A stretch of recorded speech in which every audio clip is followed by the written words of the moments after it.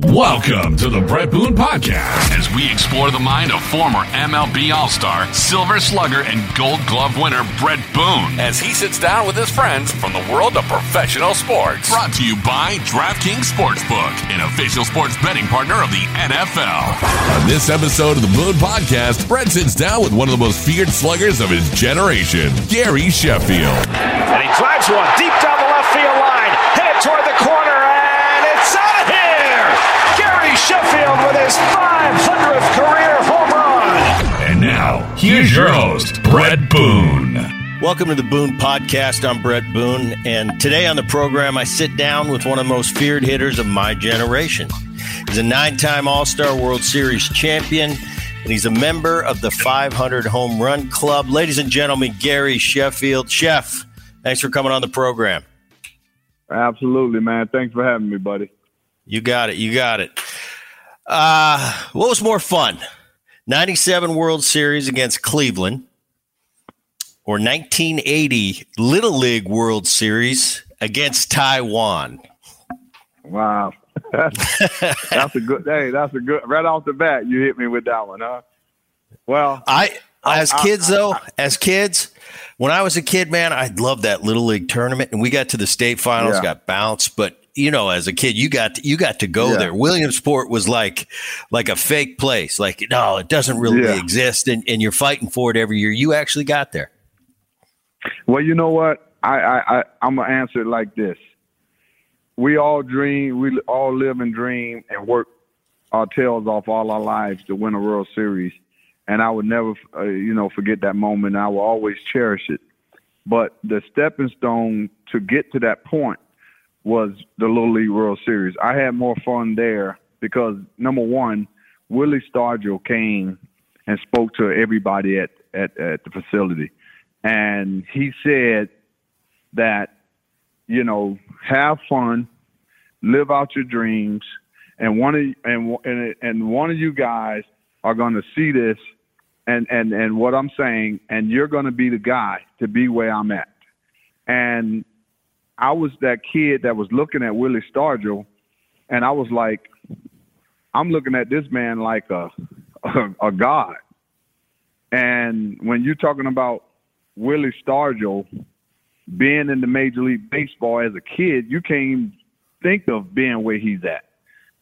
And when I made it to the big leagues, I always go back to those memories. And so that was more fun for me. I'm telling you, I'm with you. Because, as ex-players, we get asked all the time, I'm sure you get asked, what was your favorite place? What was your biggest moments? And I tell especially kids and young kids today, I said, enjoy that childhood, man. I said, I was very lucky. I got to play in the big leagues a long time.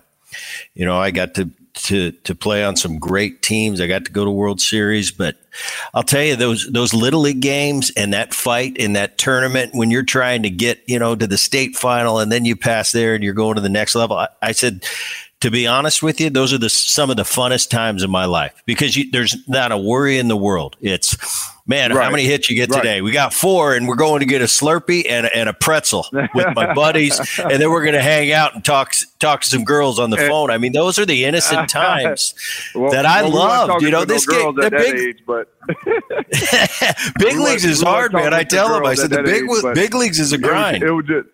It was about fellowship, with your teammates and being a kid. That's what it was all about. Yep. So you're born in Tampa, Florida. Tell me about your childhood. I want a young Gary Sheffield growing up, what it was like. Were you a fan of anybody? Who was your team?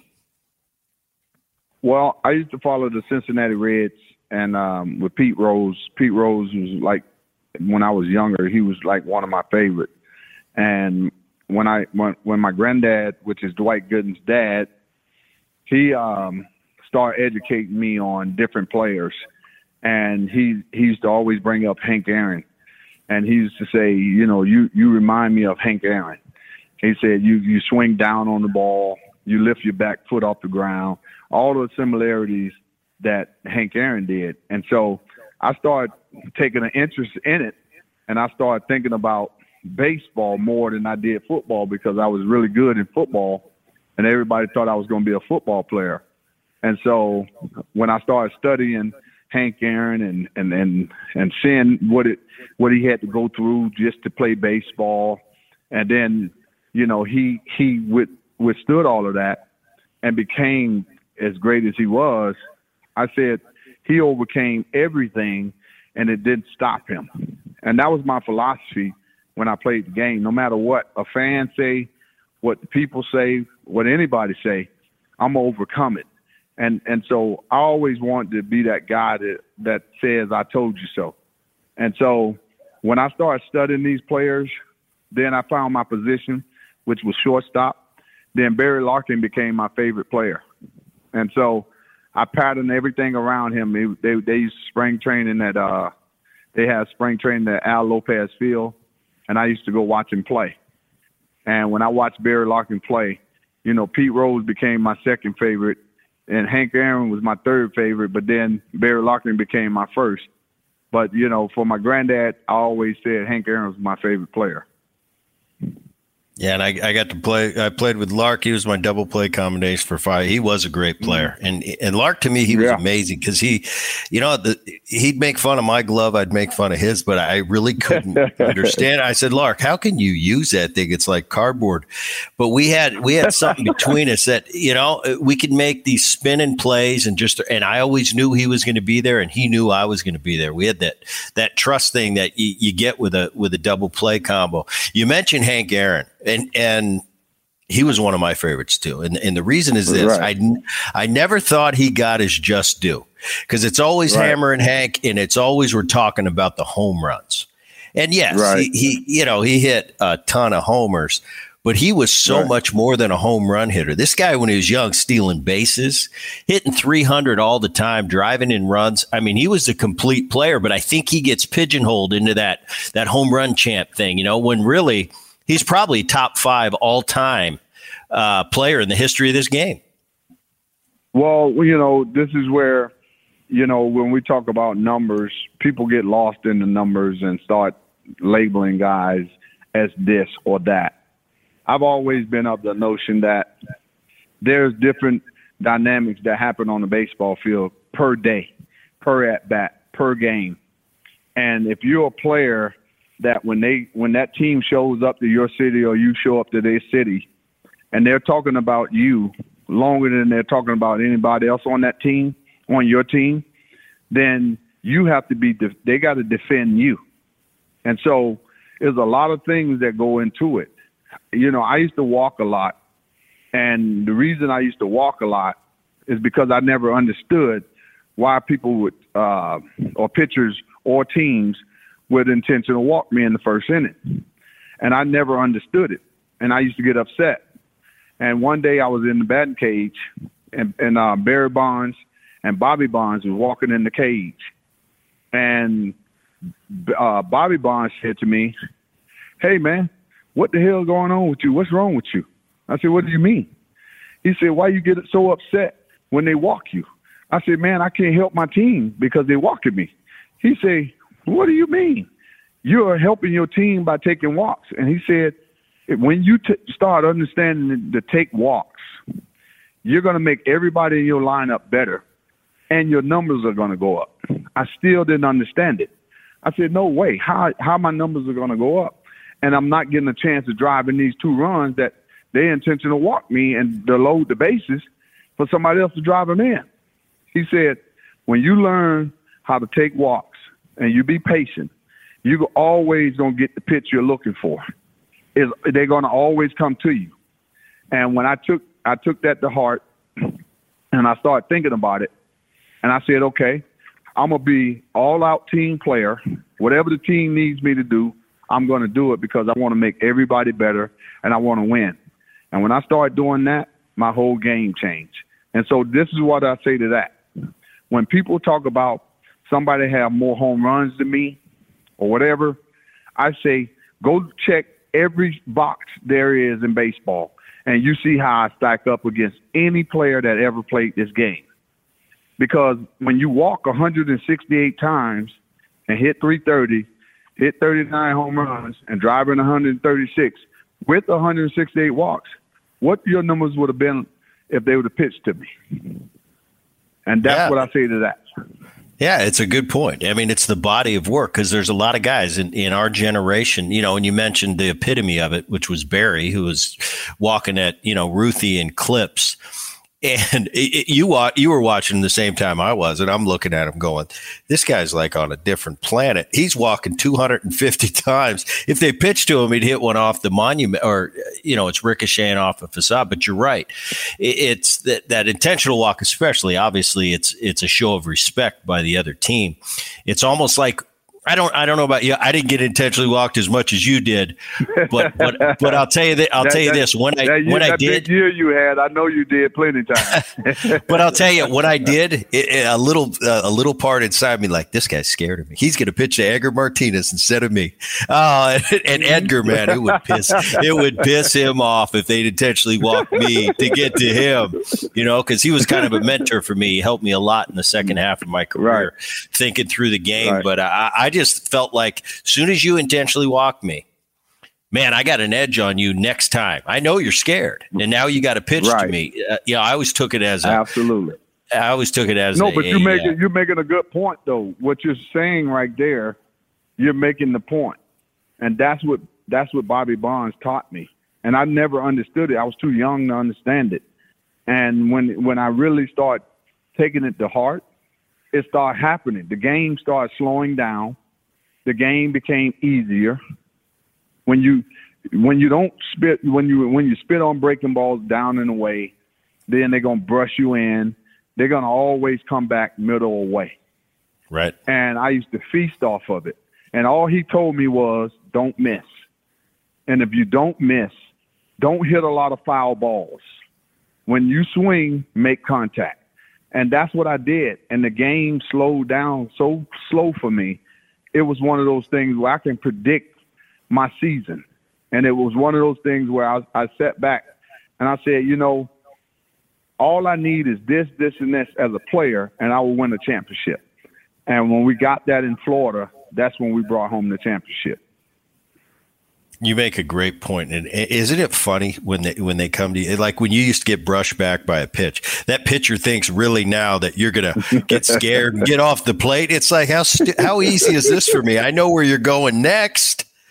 Right, it cracks me up when they think they really intimidated you with that up and in fastball. It's like, no, it either got away from me or you did it on purpose to set out the outside court. What, am I scared now? What are you going to get me off? I just laugh when pitchers think that for the bulk of hitters and the true hitters, that didn't mean one thing to them. That just it reiterates in their mind that we know where you're going next. Exactly, and that's why with the sabermetrics right now, I would be curious to know. What would they say in their report now for pitching to me?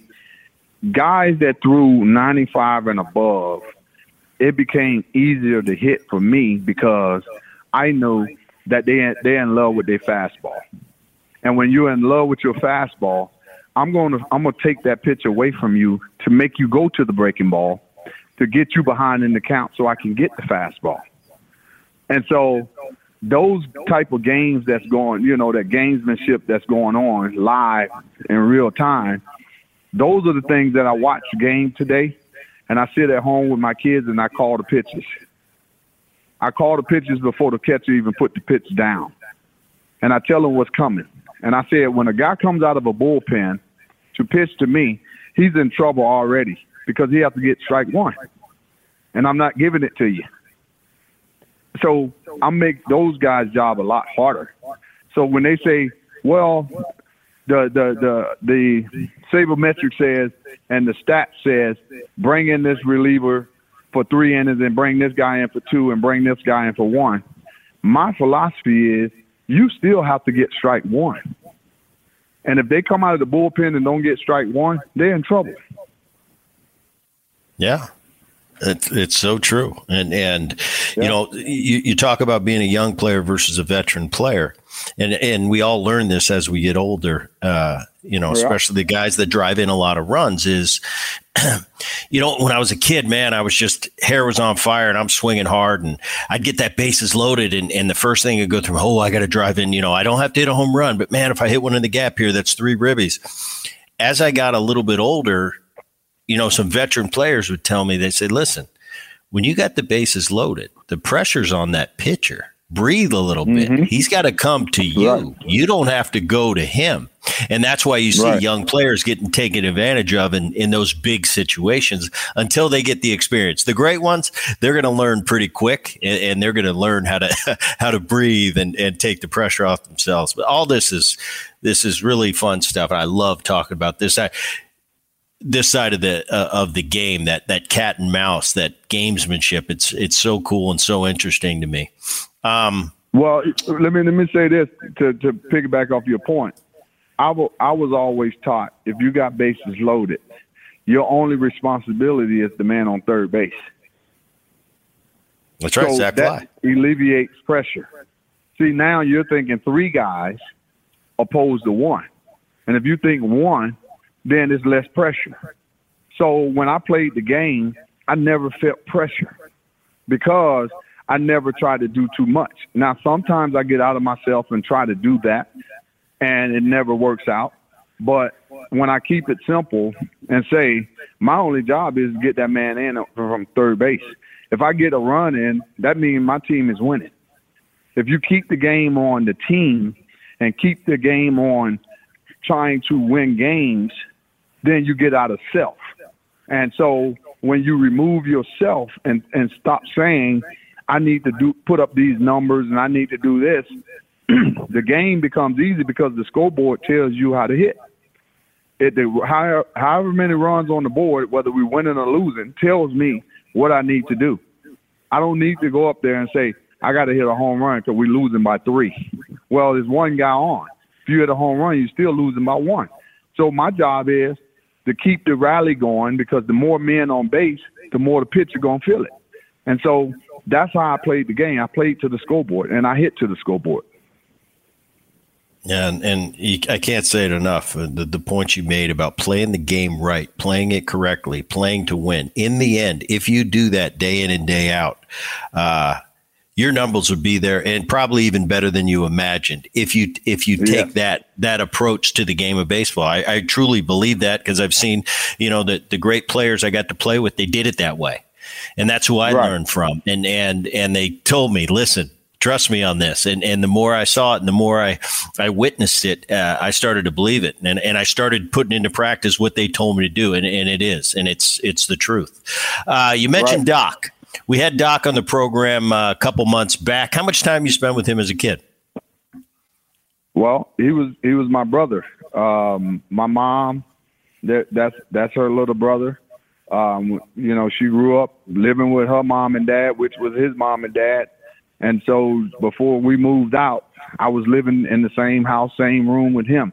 And so Doc used to wake me up at 6 o'clock every morning, and I used to hate it. And I used to get dominated day in and day out by him. Doc used to wake up the whole neighborhood by hitting a can, going down, walking down, taking his bat, throw the bat to home plate, and try to hit the bat. That determines if he was out or safe. So he used to play these games in his head as a kid, and I used to watch him, and I was like, this is a stupid game, and so I used to be like, he does this for 3, 4, 5 hours a day, and everybody knew him from the neighborhood of doing that. And so when I got of age where he could pitch to me, hit ground balls to me, he can throw to me, and all these things, I used to get dominated. And I used to hate it. I used to go in the house crying, and my granddad would toss the ball back outside, and they were like, Dwight, try not to be too rough on him, and stuff like that. And so he never took it easy on me. And so those are the things that I value the most, and I appreciate what he did, because I didn't know it at the time. He was only preparing me for what I became. And so when I first hit a home run off of him on top of the house, he got upset with me and beat me up. And so when he beat me up, I went in the house crying. My mom is getting into it with Doc, which is her brother, and they're fighting and getting upset. And 5 minutes later, I'm back outside playing with him, not even skipping a beat. Like, Mom, it's okay, I'm going back outside. And when we continued to do that, it just built so much toughness and mental toughness for me. When I faced Nolan Ryan for the first time, I wasn't scared. And so I appreciate all those moments. That's pretty cool. You faced Nolan. You know, I've been facing Nolan my whole life since I was 5 years old.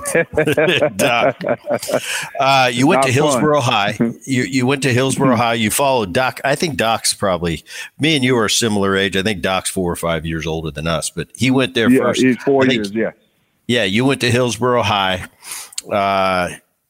Take me through the high school and when you started knowing that this is what I'm going to do for a living. I know that you know, we'll get to it a little bit. I know you got drafted first round, 6 overall by the Brewers, but you were going to go to Miami if you didn't sign professionally. Take me through that high school and your thought process and how you wanted to continue on baseball-wise.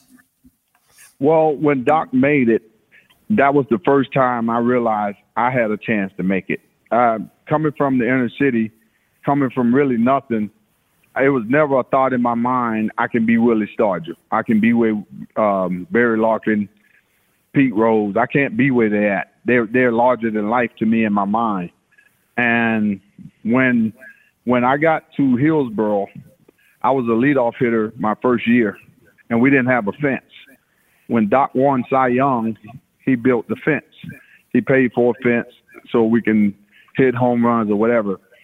So my 11th grade year, that's when everybody started noticing me. And I hit 9 home runs in 20 games. And I ran a 6.5. And I played shortstop, and I pitched. I threw 92 miles an hour. I was 8-0. And so I thought I was a pitcher because Doc was a pitcher. But my granddad used to always tell me, you're going to be one of the best hitters that ever lives. And I used to like, okay, it was like it was nothing. But he used to repeat this every single day. You're going to be one of the best hitters that ever lived. I said, Granddad, why you say that to me? You know, because, you know, what's your reference for, you know, for saying that? He said, when I watch you hit, I've always trained you with older guys, and you dominate older guys. He said, when you get to the big league, they're going to be older than you. And so I don't never want you to back down because you have inside power. And I said, inside power? He said, yeah, you have inside power. And I said, okay. So now when I got to 12th grade, we played 20 games. I hit 500, had 15 home runs. I drove in 30 runs, and I had 30 walks. And every school in America sent me letters. Every major league team was following me my whole 12th grade year. They was following everything I did. They wanted to meet my friends. They wanted to talk to my friends. They wanted to know what I ate, everything. And so they just pop up on me at practice and say, we want you to run the 60. And I run a 6.5. They'll watch me throw from shortstop. And I used to throw the ball over there, and I used to, you know, like I used to flick the ball from shortstop. But that day, I used to try to throw it over there like Sean Dunston. And so I started throwing the ball across the diamond like that, over the top, and get that carry on the ball. And so when I started seeing all of this, my mom looked at me and said, you're going to get drafted. And I was like, just like Doc. And she's like, yes, you're going to get drafted. So when that happened, I started, but before that, I was going around school, and I became very popular at school. Everybody thought I was famous. And so I used to tell people I'm going in the first round, and I'm assigned for this kind of money. And everybody used to laugh at me. And when it happened, everybody flocked to me after that. It was like, I was you were everybody's buddy. Huh? You were everybody's buddy then. Right. I was everybody's buddy, and they didn't think I was so crazy then. And so now you see Doc in the big leagues, and now you see me in the big leagues. And when I get to the minor leagues, I put up some numbers that they said that they've never seen numbers like this in the minor leagues. My first year, I hit 365, 15 home runs, and 72 RBIs. That's after getting on the campus at University of Miami for 3 weeks. And then I showed up 3 weeks late, and I only played 54 games. Then I wound up hitting 275, 19 home runs, 105 RBIs. And then and I led the Milwaukee Brewers big league team every year in spring training in batting average, home runs, and RBIs. And they kept sending me back to the minors. So then when I hit 365, 44 home runs, and 140 RBIs, that's when they called me up. And that's when my career started. Yeah, and because it's amazing. First of all, the minor league season's only 5 months, so it's pretty rare. Right. Even today, you see a guy drive in 100 runs. I mean, that's like, wow. Right. You see 100 in the minor leagues, that's a big deal. So the fact that you were doing that, I went the college route. I went to USC, but man, I just wasn't a high pick. I got picked in the 29th round or something. You were the 6th pick overall. So that kind of decision was made for you. Like, no, when you're the 6th pick, you got to sign and go. I don't know. I think college did good for me. I got to grow up a little bit, but some guys are ready out of high school. How was that going from high school baseball to, I think you went to Helena, Montana for your first assignment? How was that adjustment for you? It sounds like it went pretty smooth because, Shep, most kids when they're 17, 18 years old, that first year is a rough year. That's an adjustment. You got a bunch of kids from the Dominican throwing 100 that have been pros for 5 years, and you're just coming from high school. So everybody doesn't make that adjustment as well as you did. Take me through that adjustment period. Was there any? It sounded like there wasn't that big of an adjustment for you. Well, the first week, it was tough for me because I was swinging and I was hitting everything foul and I was too early on everything. I was just blessed to have great teammates like Greg Boone and Darryl Hamilton. God bless the dead.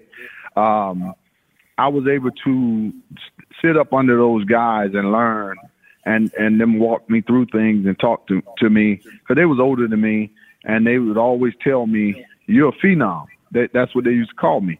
And they used to say Fifi, and it was always phenom. And so I would always just, whatever they said, I did. Whatever they wanted me to do and how they wanted me to do it, I would do it. And they was like, "Man, you can do anything on the baseball field. You're a shortstop hitting for power, hitting for average, driving in runs." I hit third coming out of high school. Greg Boone was hitting second. He came from University of Miami, and he was the guy that was walking me around the campus when I was on my recruit trip. So I felt comfortable because I knew Greg Boone was there with me.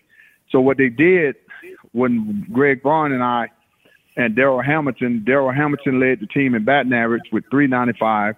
Greg led the team in home runs with 18. I led the team in RBIs with 72. So what they did was they wanted to see if we can coexist, without each other. And so they put Greg Boone in Beloit, low A ball. They put me and Darryl Hamilton in high A ball at Stockton, California. And basically they wanted to see if we can function without each other. So we did. We put up big years, and that's how everything, started to grow for us because we was able to perform without each other. So now when we linked back up, and that was in the big leagues, we were supposed to be the cornerstones for that franchise, and it just didn't work out that way. It's amazing. I can't tell you how many guys that Greg Vaughn's been a part of their life. And, I know Vonnie from off the field stuff. We were just back in Cincinnati doing a reunion back there. We got to chatting a little bit and, we do some golf events. But I'll tell you, he's the most brought up guy when it comes to wow. Vonnie really took me under his wing. It seems like there's so many guys that he's helped and mentored. I know my brother, when he played with Greg in Cincinnati, said, "Man, Vonnie's the best." But I hear that all the time. And it's really interesting that his name was Chef. He brought him up, Vonnie. He must have been something as far as an influence inside that clubhouse. Yeah, he was like a big brother to me. And anybody that had a problem with me or whatever, Vonnie would handle it. He just allowed me to play baseball. I didn't have to think about anything else. And, being a young guy coming into the big leagues at 18 years old as a September call-up and then first full year, 19, you get a lot of heckling. You get a lot of, putting you in dresses and putting you in crazy stuff and all these type of things going on. And Vonnie was like that big brother to me, and he just told me, I've been to college and these things happen, just go with the flow. And if you go with the flow, it'll end at some point. And if you perform, then they will respect you, and then you'll be okay after that. And so all I did was focus on baseball. I just, that's all I did. I just focused on getting better at shortstop, because, 2 years out of high school, I'm playing shortstop in the big leagues. And so that was a little fast for me. And I can honestly say at this point, I wasn't mature enough to be in the big leagues, to be honest with you. I had a lot of gray areas that I just didn't understand about the game.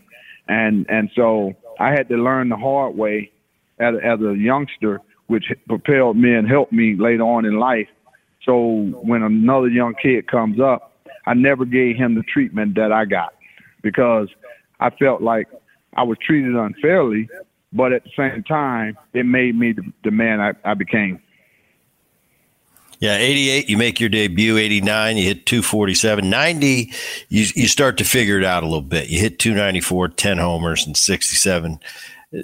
Nothing compared to your big years later in your career, but man, you got to still only be 20, 21 years old at that right. point. Right. You went through some injuries in 91 with the Brewers. And after that year, after 91, you were traded to the Padres, and you played there for 2 years. I want to get into those Padres. This is the one thing that, when I was getting ready for my chef interview, I always look for little nuggets. And I thought, well, that year, 92, it's your first All-Star game. You're the batting champ. You got to face Doc in the big leagues. Right. But my biggest question, because I played with him too. I played in San Diego 1 year in 2000. I got to play with Tony Gwynn, and I defensed him for years, and I could never figure him out. How do you win a batting title with Tony on your team? That's my question. Well, nobody does. That's I played with Ted Williams 1 year, and I won a batting title. Right. Yeah. Miss Felicia, Tony's wife, and she did a documentary on Tony, and she flew down to Tampa to do this documentary on Tony Gwynn.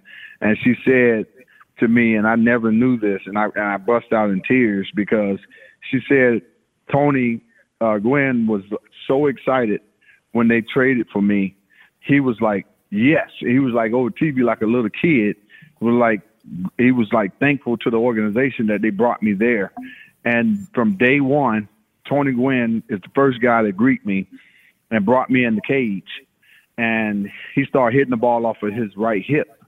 And I was watching this drill he was doing, and I was like, that is amazing. I was sitting here in amazement. And I was like, what are you doing?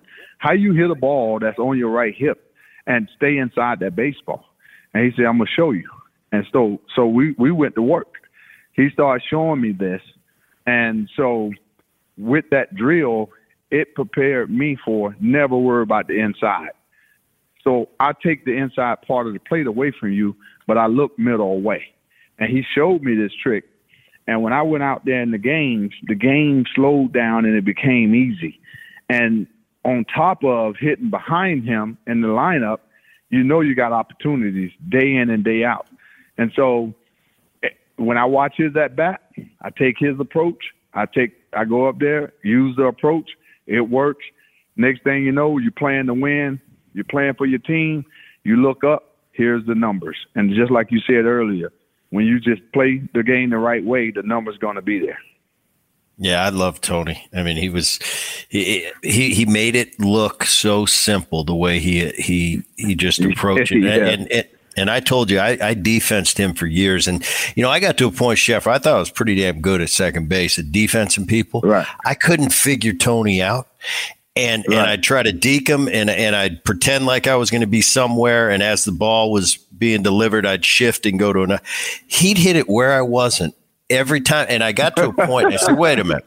I said, I go up and hit 4 times a game every day. Big leagues, it's pretty hard. My job is to square up this ball, not where it's going to go.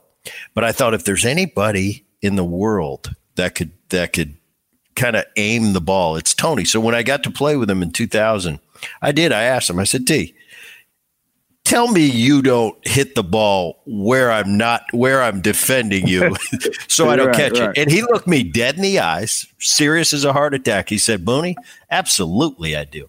I watch you. I see where you're setting up. And you think you're out there tricking me, like you're pretending like you're going to shade me up the middle, but then you're really going to play me to pull. He said, I see everything you're doing. And he said, absolutely. And you know what? I believed him. And he's the only guy I believe that did that on purpose. But it was, you had a cool team back then. You had Crime Dog, you had Tony, you had Benito, a young Benito. I got to play with him in Cincinnati. And one of my favorite teammates,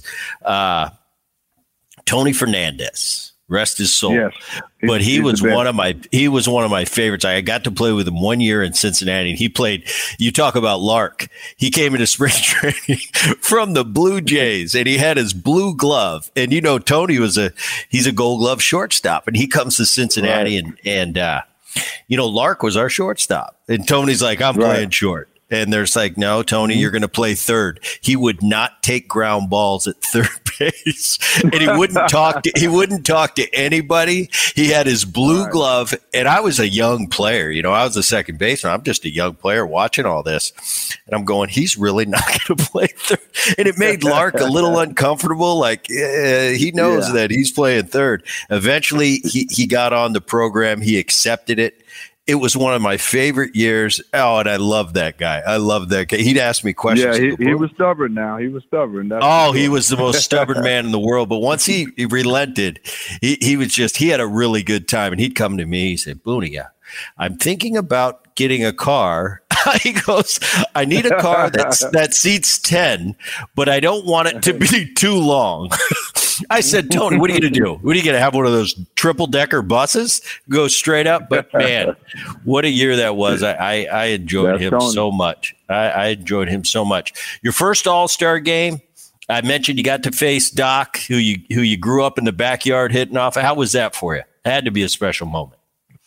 It was a special moment, and not only that, for my family, you know, especially my granddad. You know, that's what he lived for, and he wanted to see, and he got to see it. You know, I ground out the shortstop the first time I faced him, and then I got a base hit, and then the next time I faced him, I hit a home run that Thompson, the center fielder, I think his name Ryan Thompson, went over the wall and caught it.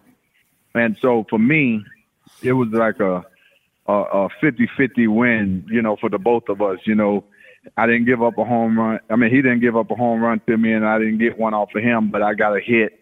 And so I finally got him in spring training. I hit a home run off of him in spring training, but he said it don't count because it's not on your bubblegum card. So, so you know, we joke about those things, and as a family member, you know what it's like to play against your family, man.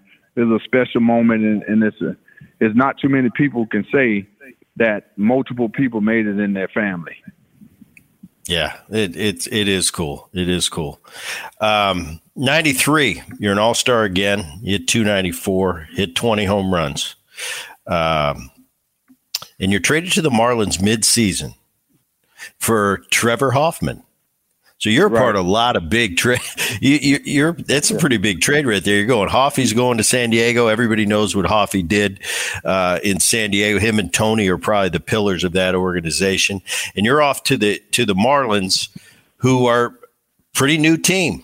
You know, your expansion league. Years later, you know, we'll get into that when we get there. But what were you thinking when you got traded to the Marlins? What's going through your mind? Were you pissed? Were you leaving San Diego? You're going to Joe Robbie Stadium, which, by the way, I couldn't see there. It was like there were football lights, and it rained every day at 4:00. Yeah, it did. You know, the thing about that was, for me, I was in tears when I left San Diego, because I thought after almost winning the Triple Crown that I would be there for life. And, you know, Warner Brothers, you know, they couldn't afford to pay me. So I had to move on. Me and Fred McGriff, and, you know, probably weeks at a time, had to get traded. And so that kind of hurt at the beginning. But then when I realized where I was going back home. And so when you're going home, that kind of took the pain away a little bit. And when I got there, they brought me in the office and told me, we're making you the first franchise player. And we just want you to just go out here and be yourself and just grow. We're going to bring players here. Eventually we're going to win. We're going to win in 5 years. And we just want you to be patient with everybody. And I said, okay, no problem. And I just went out and played my game, played hard. We lost a lot, but at the same time, they had that communication open with me. And so they was walking me through it. And so they knew I was frustrated by the losing, but at the same time, they would call me in the office and tell me, you're doing great. We're going to get the players you need. We know what we need. Just be patient. And so I understood that, and that's what I appreciate about Dave Dombrowski, Jim Leland, those guys, because they was honest with me. Renee Latchman, all those guys was honest. And so when everything transpired to go out and spend a little money, bring in some players so we can be really serious about, contending. And when we got past the Braves and we beat them 14 out of 18 games during the season, we really knew that we can win the championship. And so that's what wound up happening. In 94, you hit 27 jacks. 95, you hit 324. 96, you're an all-star again, and you have a huge year. You hit 42, drive in 120. And then we get to that 97 World Series. All I remember is Livan Hernandez throwing balls by a foot off the plate and Eric Gregg ringing everybody up. But you guys end up winning it. It was the fifth year, first World Series for the Marlins. Take me through that World Series year. I have a lot of guys on this podcast and a lot of guys that were fortunate enough to get to a couple World Series and win. And then a lot of great players out there that never got that opportunity. So now when I watch these guys and I see somebody win a World Series, I just don't kind of ho-hum and I think, man, that's really special because not everybody gets to do it. Take me through that 97 season, especially for an expansion team and like you said, you got Jim Leland at the helm, and they've been telling you all along, Chef, just be patient, be patient. It finally came to fruition. Well, it was the mission was one heartbeat, and when we got Livan Hernandez, everybody was excited because we had made some important signings in Kevin Brown, we got Al Leiter, and we got Alex Fernandez from the White Sox. And so when we looked at our rotation, and we said, there's no way we're not going to win the championship. And so we took on that mission from day one, and Jim Leland pulled us all, together as a group, and we had that first conversation. And he said, I'm the leader. I want you guys to follow what I instruct you guys to do, and we're going to win. And so I've never heard a statement so strong and so powerful and so direct. It was like he was speaking into an existence. And so I said to myself, okay, this guy's a real leader. He coached Barry Bonds. And when I was going out to the field for the first day, he put his arm around me, and it's on a bubblegum card. And me and him together, he was walking me to the field with his arm around me. And he told me this team is only going to go as far as you take us. And unfortunately, I got hurt. I had a back injury for the first time in my career that whole year. It was bad. And what he instructed the team and he instructed me is to not talk about it because he didn't want nobody to know I was hurt. So he told me, you're a fear factor when you walk up to the plate and they're going to walk you and put you on base. We got guys to drive them in. And so I just played my role. I didn't care about stats. I didn't care about numbers. I went out there to win. And when we brought Moses Alou there and Bobby Bonilla, those guys used to sit behind me and just rack up RBIs. And so it was a pretty easy job to go out there and do because I knew that my manager had my back and he understood me. And no matter what nobody said, he was going to support me. And so with that being said, I would have ran through a wall for that guy. And so when we went through that whole year, Livan Hernandez, when he took the mound, we realized how good he was right away. We just had to keep him away from Wendy's. So that was the thing. So when he discovered Wendy's in the States, he lost his mind. And so that's what they put people around him to make sure he watches weight. And so he can go out and pitch. And Alex Fernandez got hurt. When he got hurt, nobody blinked an eye. And we continued to say, we're still going to win. And that's what we went out and did. And when Livan went out there and pitched that game against the Braves, which being in right field, you don't really realize how big that strike zone was until you saw it on tape. But you realize, man, that was a big strike zone. So, but people don't realize that they was calling it that way both ways.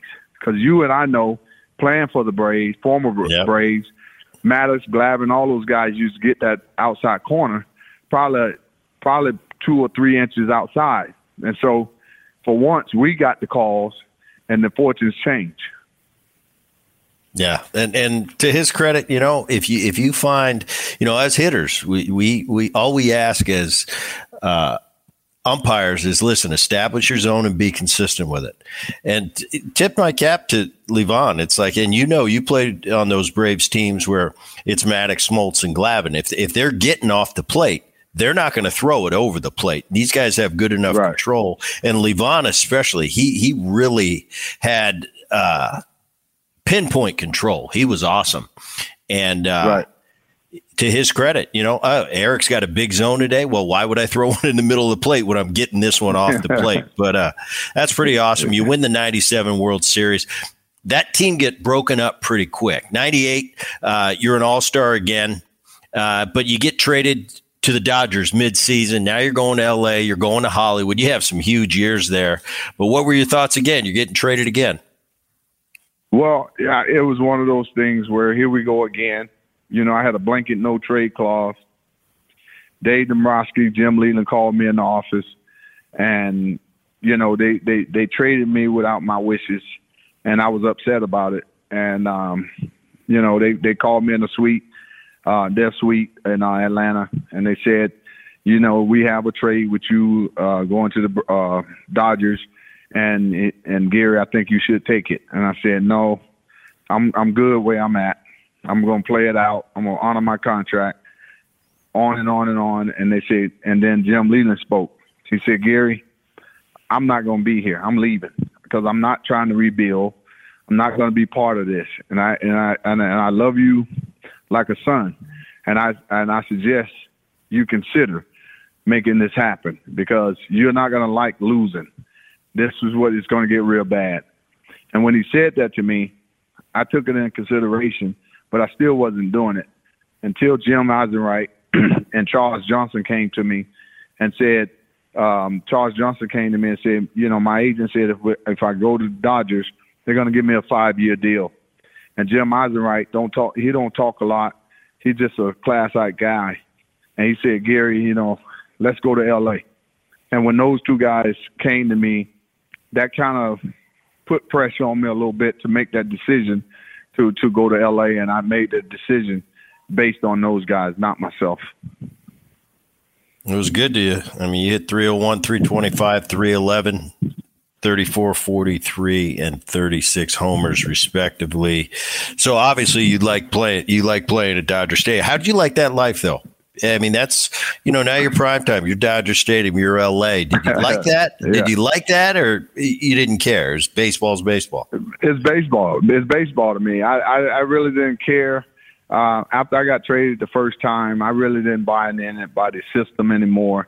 I really didn't until I got to the Florida Marlins. That's when I really bought into their system because they came to me and said I was a franchise player. But after that, I really didn't care anymore. It was about going and play baseball, try to win, and and that's what I did. I just went out there and I did my best. And wherever they put me, wherever I play, my numbers are going to be the same, and that's how I approached it. Got traded to Atlanta after the 01 season. Have 2 great years there. You're an all-star in 03. And then comes a time for you in Atlanta. You spent 2 years there, but you're not getting traded. You get to choose, and this time you're a free agent. You ended up signing with the Yankees. Right. Well, Vladimir Guerrero was probably the biggest free agent that was signed in that year, but he's 5 years younger than me. I knew that, but I like I always told anybody that would listen, his number's not going to be any better than mine. You can take the youth, you can do whatever. But I'm telling you, as long as I play this game, his numbers ain't going to be better than mine. And so we went at it back and forth for the MVP that year. When I signed with the Yankees, when he chose to go to Anaheim Angels. And, you ask me any day of the week, I feel like I should have won that MVP because we had the division wrapped up by 7 games, and we didn't really play that much in September because we was resting for the playoffs, and he was able to stockpile numbers, and I was sitting on the bench and not playing as much and just resting for the playoffs. And so he wound up winning the MVP the last week of the season because he had a big hit to get his team in the playoffs. And so I always said, that's an award that I would never respect after that decision was made, because when they took the MVP away from me in San Diego when I was almost Triple Crown, and I lost it on the last day when Fred McGriff hit 2 home runs and Darren Dalton drove in 6 runs the last day of the season, and I didn't win it then, I didn't respect the award anymore. And so I just played the game to make as much money as I could, and then try to win as many championships as I could. And outside of that, I really didn't care. Yeah, because this game, and we've all been through you talk about that. I still to this day told Ichiro, I said, 0-1, that's really my MVP anytime you want to send it over here. So I know exactly what you're talking about. And I remember, and this is where having a dad that played for 19 years, he gave me such good advice over the years. Sometimes I took it, sometimes I didn't. But when I look back on it, it was always the right advice. And some years, when you get snubbed for an all-star game or a gold glove or something where, man, I should have won it that year. And I talked to my dad about it. He'd just look at me like, are you serious? Are you done crying now? He said, listen, Brett, I'm going to teach you one thing. I'm going to teach you one thing. Life isn't fair. It's never fair. Right. There's nothing you can do about it. Right. All you can do is play your ass off, and whatever happens, happens. You can't control what those guys and who they vote for. The only thing you can do is overwhelm them and knock those walls down. But nobody's going to, if once that season's over and you lay your equipment down, it's up to the voters. And if they give it to you, they give it to you. So I know what you're talking about, those snubs. And we got to move on. And it's no good to talk about it, and that does no good when you're playing. It's just like, all right, next season, let's do it again. Let's do it again. Let's do it again. But yeah, 03, I mean, pretty awesome. 330, 39, 132. You sign with the Yankees. You're going to the Big Apple. I never played there. It was my favorite place, Chef, to go. Not just to Yankee Stadium, old Yankee Stadium, but I just love the whole thing. Just 4 days, we're staying downtown and just walking down the street to go get a coffee in the morning. And I'd have some New Yorker yelling at me from the other side, we're going to kick your ass tonight. Something about New York I loved. I always thought, man, one day before I retire, I'd like to play there. It never worked out for me. How'd you like being the home team playing for the Yankees? Well, I can say this, Brett, watching you from far, I always took you to be that type of person and player. And I wasn't wrong. I felt like you like chaos just like I like chaos. And the more you make it difficult, I'm about showing you I told you so. And I'm going to show you that all this yelling and screaming you're doing at me, it ain't going to affect me. It's just going to ignite me. And so that was the kind of player I was when I went to the Yankees and played everywhere else. I was the same way. But when I went to the Yankees, I never got booed one time. But the chaos was so strong and the intensity was so strong. Before every single game, it felt like opening day or the playoffs or the biggest game of the year. It was always that feeling. No matter what the situation was, if we go play against Baltimore, Toronto, Boston, whoever, the question is, this is a big game for Toronto. They're trying to measure where they're at as a team against the Yankees. For us, it was just another game. But if we didn't match their intensity, they would beat the brakes off us. And so going there, you knew you had to have your A game every single day because everybody was coming for the top dog. And so that was exciting for me, and they brought the best out of me. Yeah, you're right. I mean, travel when you're with the Yankees, I see it today with Aaron managing the Yankees, the way they travel. I mean, it's like I don't even know what to call it. I mean, it's a different animal than the teams we play on, and it doesn't matter who the nucleus of players are. They change over the years. You know, guys retire, new guys come in, but it's the same fanfare that follows that Yankees because they're the Yankees. You know, and it's a real interesting thing. How'd you like Steinbrenner? Steinbrenner was the only guy that wanted me to be a Yankee. You know, he was the guy that I've known all my life, being in Tampa. My granddaddy and George Steinbrenner was very close, and he said that one day I'm gonna get you guys on my team. You know, he was speaking of me and Doc, and I said I would be honored to be on that team. And when I came to him about signing there, Brian Cashman and Joe Torre didn't want me there. They wanted Vladimir Guerrero, and so George overruled them and said, "I want Gary." And he chose me, and I played the game not to let him down. And so he only required one thing: play hard and win. And that's it. I'm going to pay you what you deserve, and now I need you to go out there and play hard and win. And that was it. So that was easy for me when I knew what the owner expected out of me. And if I had any kind of issues, come to him. So that made it easy as well. So I didn't worry about who was managing me, who was my general manager. All I cared about was pleasing George.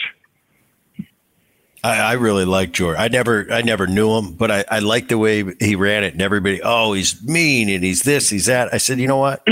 I played this game a long time, and I don't care if anybody's mean. I played for organizations that don't go out and build the best team for you. We got a window of opportunity to win as much as we can. And it's a small snapshot in our life, because one day we get old and we can't play anymore.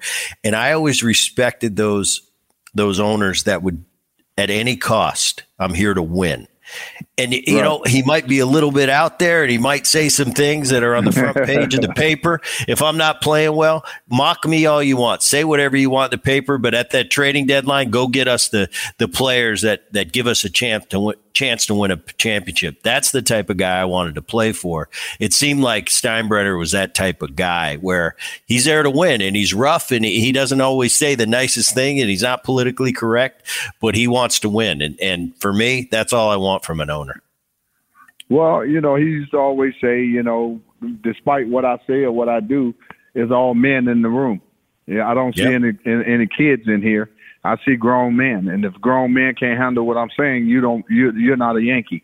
And so that was understood, and guys that understood that played well in New York. Guys that feared that didn't play well, and that's why people always say, why is it tough to play in New York? Well, it was tough to play in New York because you had a demanding boss. And so, that's the long and the short of the story.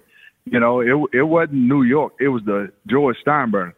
You didn't play well, he's going to find a way to get you out of there. Yep. You were an all-star in 04 and 05. After the 06, you get traded to the Tigers. You're there 07 and 08. You hit 25 homers in 07 and 08. You hit 19. You end up signing with the Mets for what'll be your last season. You get a chance to hit your pretty awesome. I mean, there are not too many people in that club, and you're in that club. You hit your 500th homer. Take me through that day and how important that was. Well, you know, when I got to the Mets, you know, I was there with some pretty talented players, and I felt like we would win the championship there as well. That's why I chose to go there. Jerry Manuel, he was the guy that he said, Gary, you're going to be coming off the bench. And then, you know, if you show that you're healthy, and then you got a chance to take over left field. And so going in, I knew that. So I just prepared myself to take over left field. And so I used to come in to pinch hit. I would get walks. They were pitching me like I was playing every day. And I was kind of getting bored with it, and I was thinking about retiring. And so I just said to myself, just see it all the way through, and everything will turn around.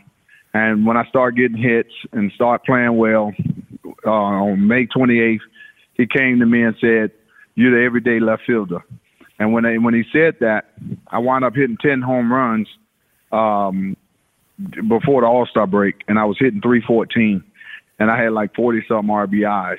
And so I said to myself, I'm loving the game again.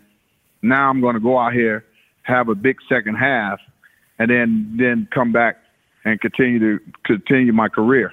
But on April the 17th, I came in to pinch hit, and the crazy part about this, we're playing the Milwaukee Brewers.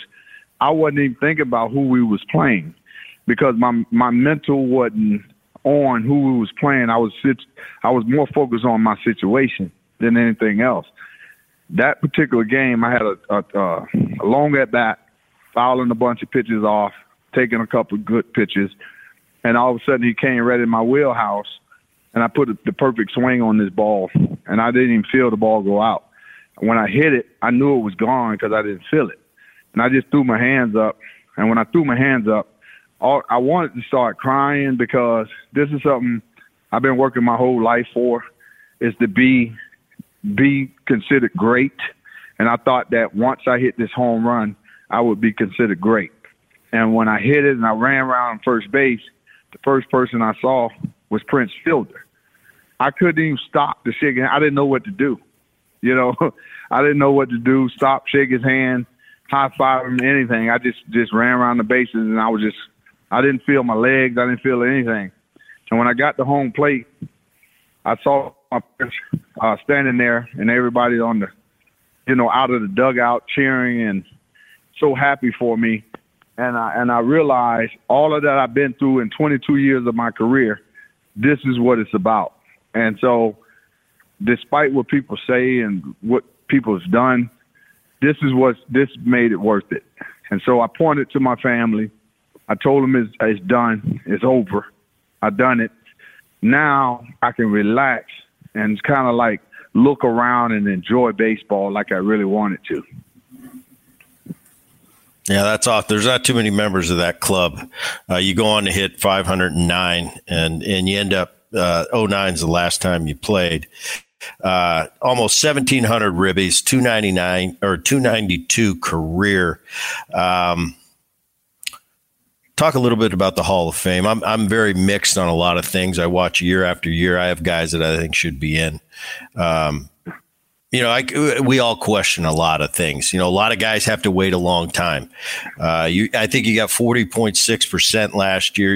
You're trending up, but we had Trevor on. Trevor got in his last year on the ballot. Edgar got in his last year on the ballot. He said he thought it'd never happen. Do you think much about it at this stage, going into each and every year, or you're like, you know what? It's like everything else. If it happens, it happens. What are your thoughts on that? Well, Brett, it's interesting you brought that up because I'm open about anything and open to talk about anything. And my take on it is that you have to go through the process just like everybody else. I'm no different. A lot of people may think a lot of people are Hall of Famers that are not. And a lot of people that they thought wasn't is. And so the process is the process. Nobody has a blueprint of who's a Hall of Famer and who's not.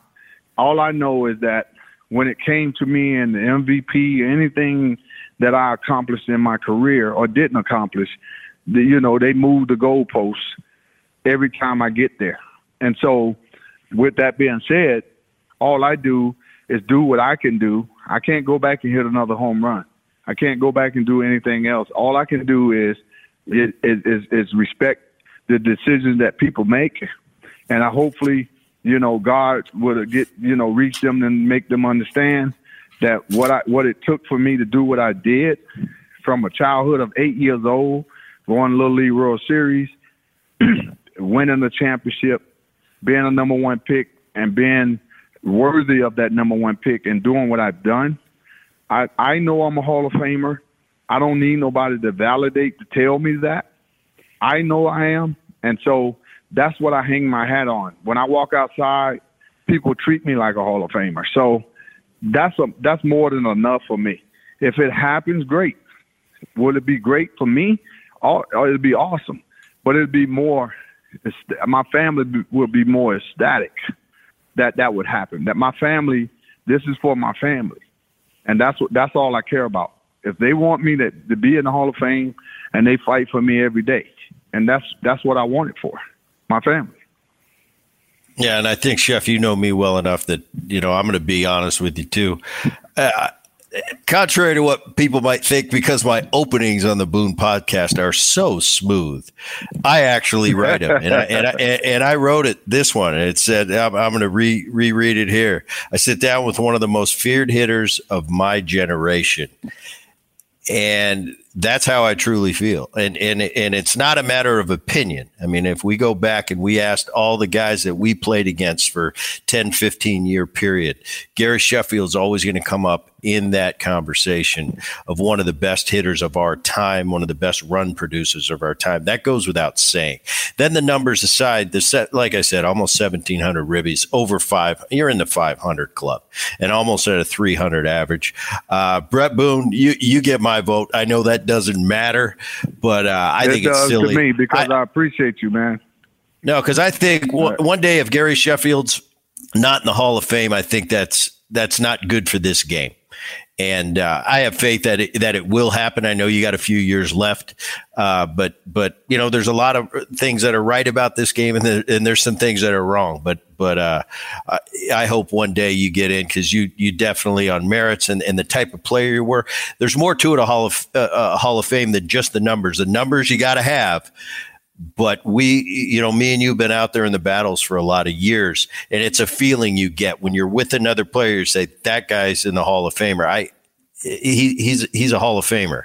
And when they come up in the battle, of course he's a Hall of Famer. I played against him for 10 years, and it just felt like he was. There's a difference. And you definitely had that.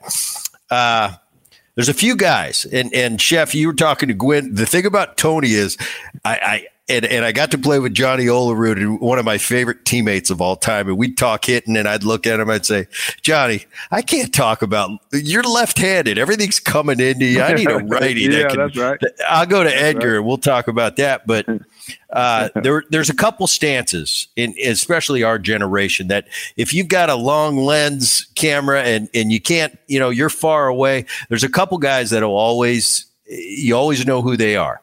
And one is Jeff Bagwell, who we both played against for a lot of years, and the other is Gary Sheffield with that famous, the way you twitch that bat. Where did that come from? Where'd that stance come from? You just make it up one day and that was comfortable? Actually, you know what, Brett? I'm gonna be honest with you. I made it up because I wanted to be different, and I said I want my own style. I used to love Ricky Henderson, and everything Ricky Henderson did, it was Ricky Henderson's style. And so I would always play with things with my batting stance, with the way I hold my bat, everything I did, the way I run, how I wear my uniform, everything I did, I wanted to be stylish like Ricky Henderson. And so I just created this thing in batting practice, and I wound up hitting 10 balls out with this batting stance. And I said, I'm going to try it in the game. And I tried it in the game, and I wound up hitting 2 home runs. And the rest is history. So I felt comfortable doing it. And so a lot of people thought that me moving the bat like that, they can come inside on me. And I would do it harder to bait them inside. And sometimes it worked and sometimes it didn't. But some nights when you're on your game, you don't even feel that bat moving. It became my Joe Morgan with the elbow going into my ribs. It was the different batting stances that you saw all the generations you played, and that was just my style. And I owned it, and I knew what I was doing with it. And I think you passed it on. I don't know, somewhere on Instagram, something. I saw one of your kids, and there was a caption, and I saw Sheffield, and I'm like, look at that kid. He's got the same stance. And I don't know which one that is, but you passed it on, definitely. Yeah, my 19-year-old that's at Georgetown, he has the stance. He does it. He just hit a home run in the last game as a freshman. And the 1-year-old and my 13-year-old, everybody that see them play, they talk highly of them, and they feel like these kids are coming next. And what I try to do with my kids is I make them work harder, because when people start talking about you, there's no time to gloat in the glory. It's time to get the work, because everybody's coming for you now. And so when I look at them play, I look at myself, And all I do is just smile because they want it just as much as I did. And they want to break all my records. They want to do all of those things. And I'm there to assist them in achieving their goals. You did some time at TBS. Gary Sheffield, never afraid to speak his mind. Did you find being in the studio and being given the opinions, did you ever find it tough? What were the challenges for you, I guess, is what I'm asking. And as players, and we're asked a lot is, what do you do in between at bats? Well, I know what I used to do. I used to go up into the tunnel. I want to watch the monitor. Usually it's in the clubhouse and there's volume. So you're going to hear the commentators.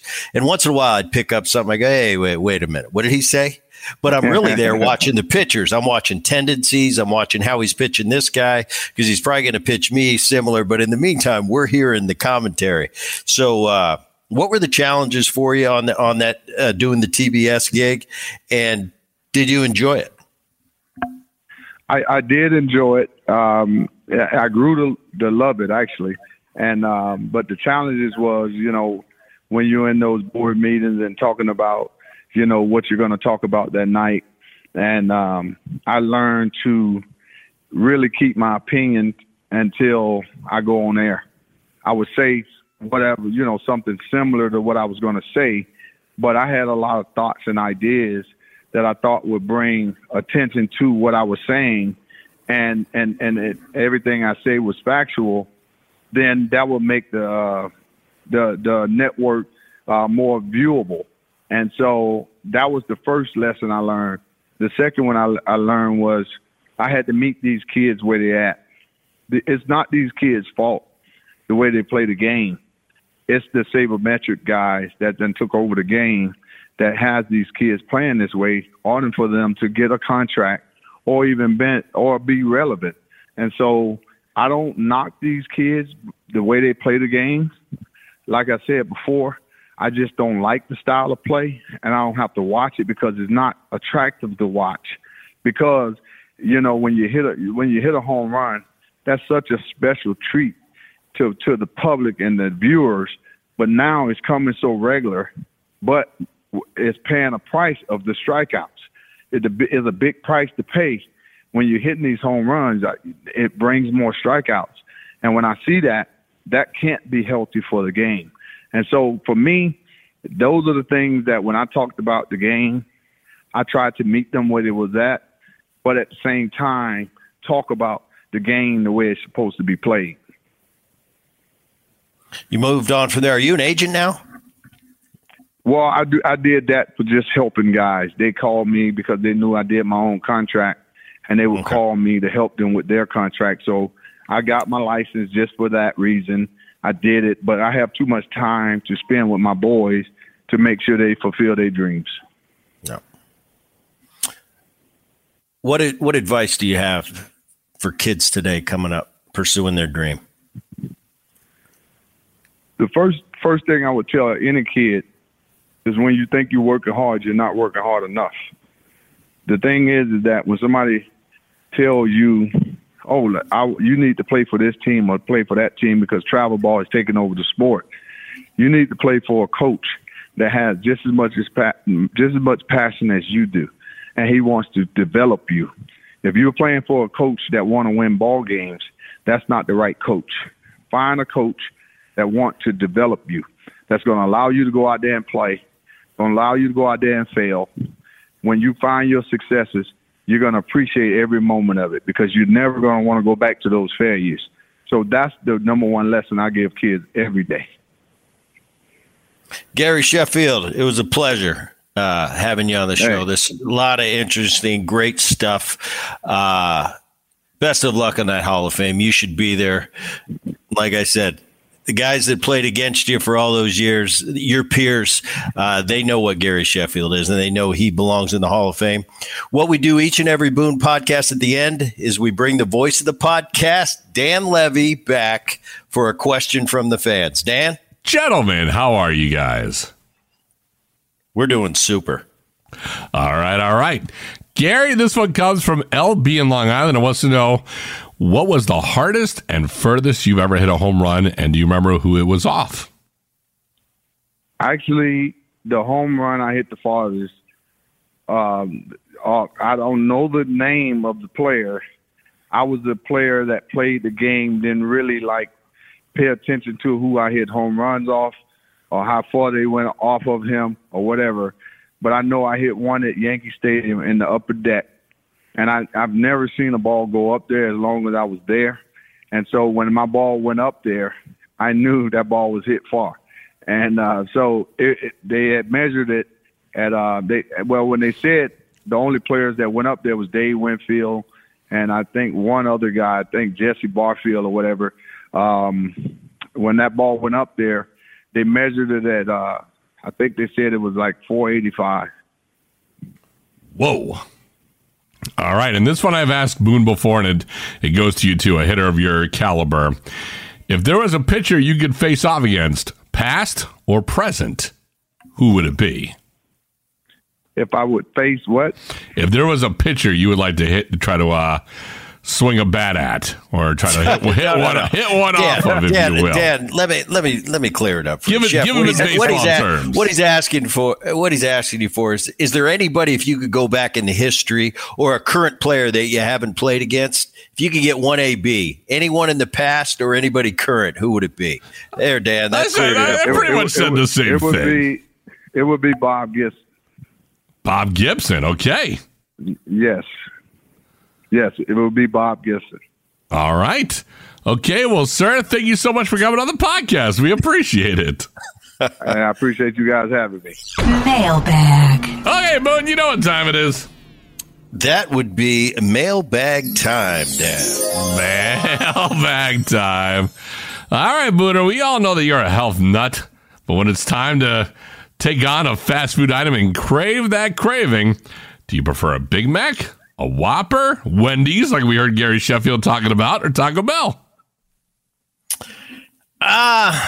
Shoot, if I'm going to go off the map, I'm not going. I'll tell you, I love a good quarter pounder with cheese from McDonald's. It is pretty awesome. But if I'm going off track, I'm going to get a big pizza, or I'm going to go to In-N-Out Burger. You got to go animal style, right? But I don't go animal style. I usually, I'm such a wuss. I get the protein style, so I don't even get the bun. You just get the lettuce. I get the lettuce. I'm a tired act. But when push comes, I'm telling you, I never go there because it seems so. If I'm going to have a big night and just go for it, I figure, I got to go to In-N-Out Burger. I can't just go to McDonald's. They're on every corner, right? Special. But when it comes right down to it, that quarter pounder with cheese, as far as consistency and good, you can say whatever you want. It's junk food. It's bad for you, whatever. That quarter pounder with cheese tastes good. It is good, but you're right. The longer you stay off that stuff and you finally have it, it is really salty. I just had I just had a Big Mac the other day, and I was like, wow, that is saltier than I remember. Yep. Okay, well, that's going to do it for the Brett Boone Podcast. My name is Dan Levy. I am the technical director, producer, voice of the show. Executive producer is Rich Herrera. Digital content for the Boone Podcast, that all gets taken care of by Liz Landry. Thanks, Liz. Please share the Boone Podcast with neighbors and friends, and make sure you subscribe to the Boone Podcast so you never miss an episode of the show. And while you're at it, give it a 5-star rating and share your feelings about the Boone Podcast by leaving a review on whatever platform you listen to the show. For all of us here on the Boone Podcast, I am Dan Levy. Thanks for listening.